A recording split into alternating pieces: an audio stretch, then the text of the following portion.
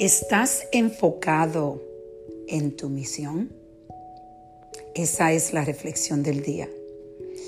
Hoy quiero compartir con ustedes que esta mañana me levanté un poco triste y estaba reflexionando en lo que está pasando con este coronavirus. Cómo estamos abandonando nuestra misión.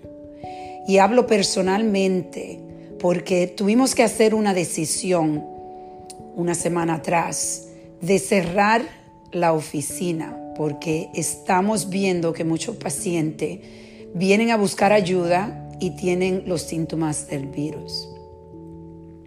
Pero lo que me di cuenta muy claramente hoy es que estamos abandonando a nuestra misión de ayudar a esa comunidad. Y estaba compartiendo esto con nuestro director médico en la oficina, en nuestro centro. Y él reflexionó también y dijo, es cierto, tenemos que buscar la forma cómo atender a estas personas que han sufrido del coronavirus. Cómo damos el apoyo médico que ellos necesitan, porque como quieran, no necesitan.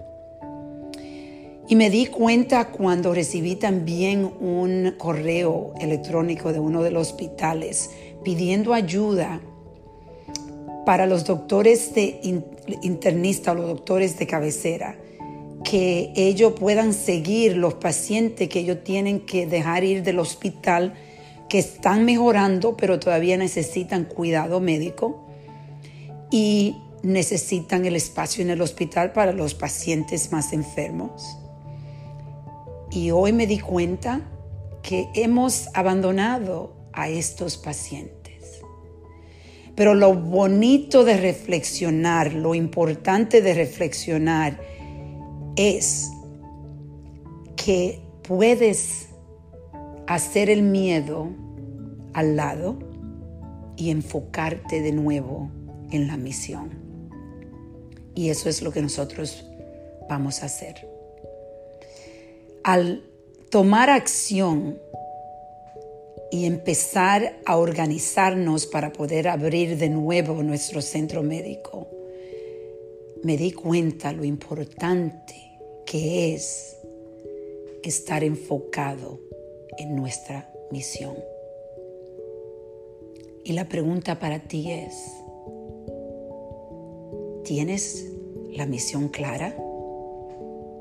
Y si la tienes clara, ¿la has abandonado por el miedo?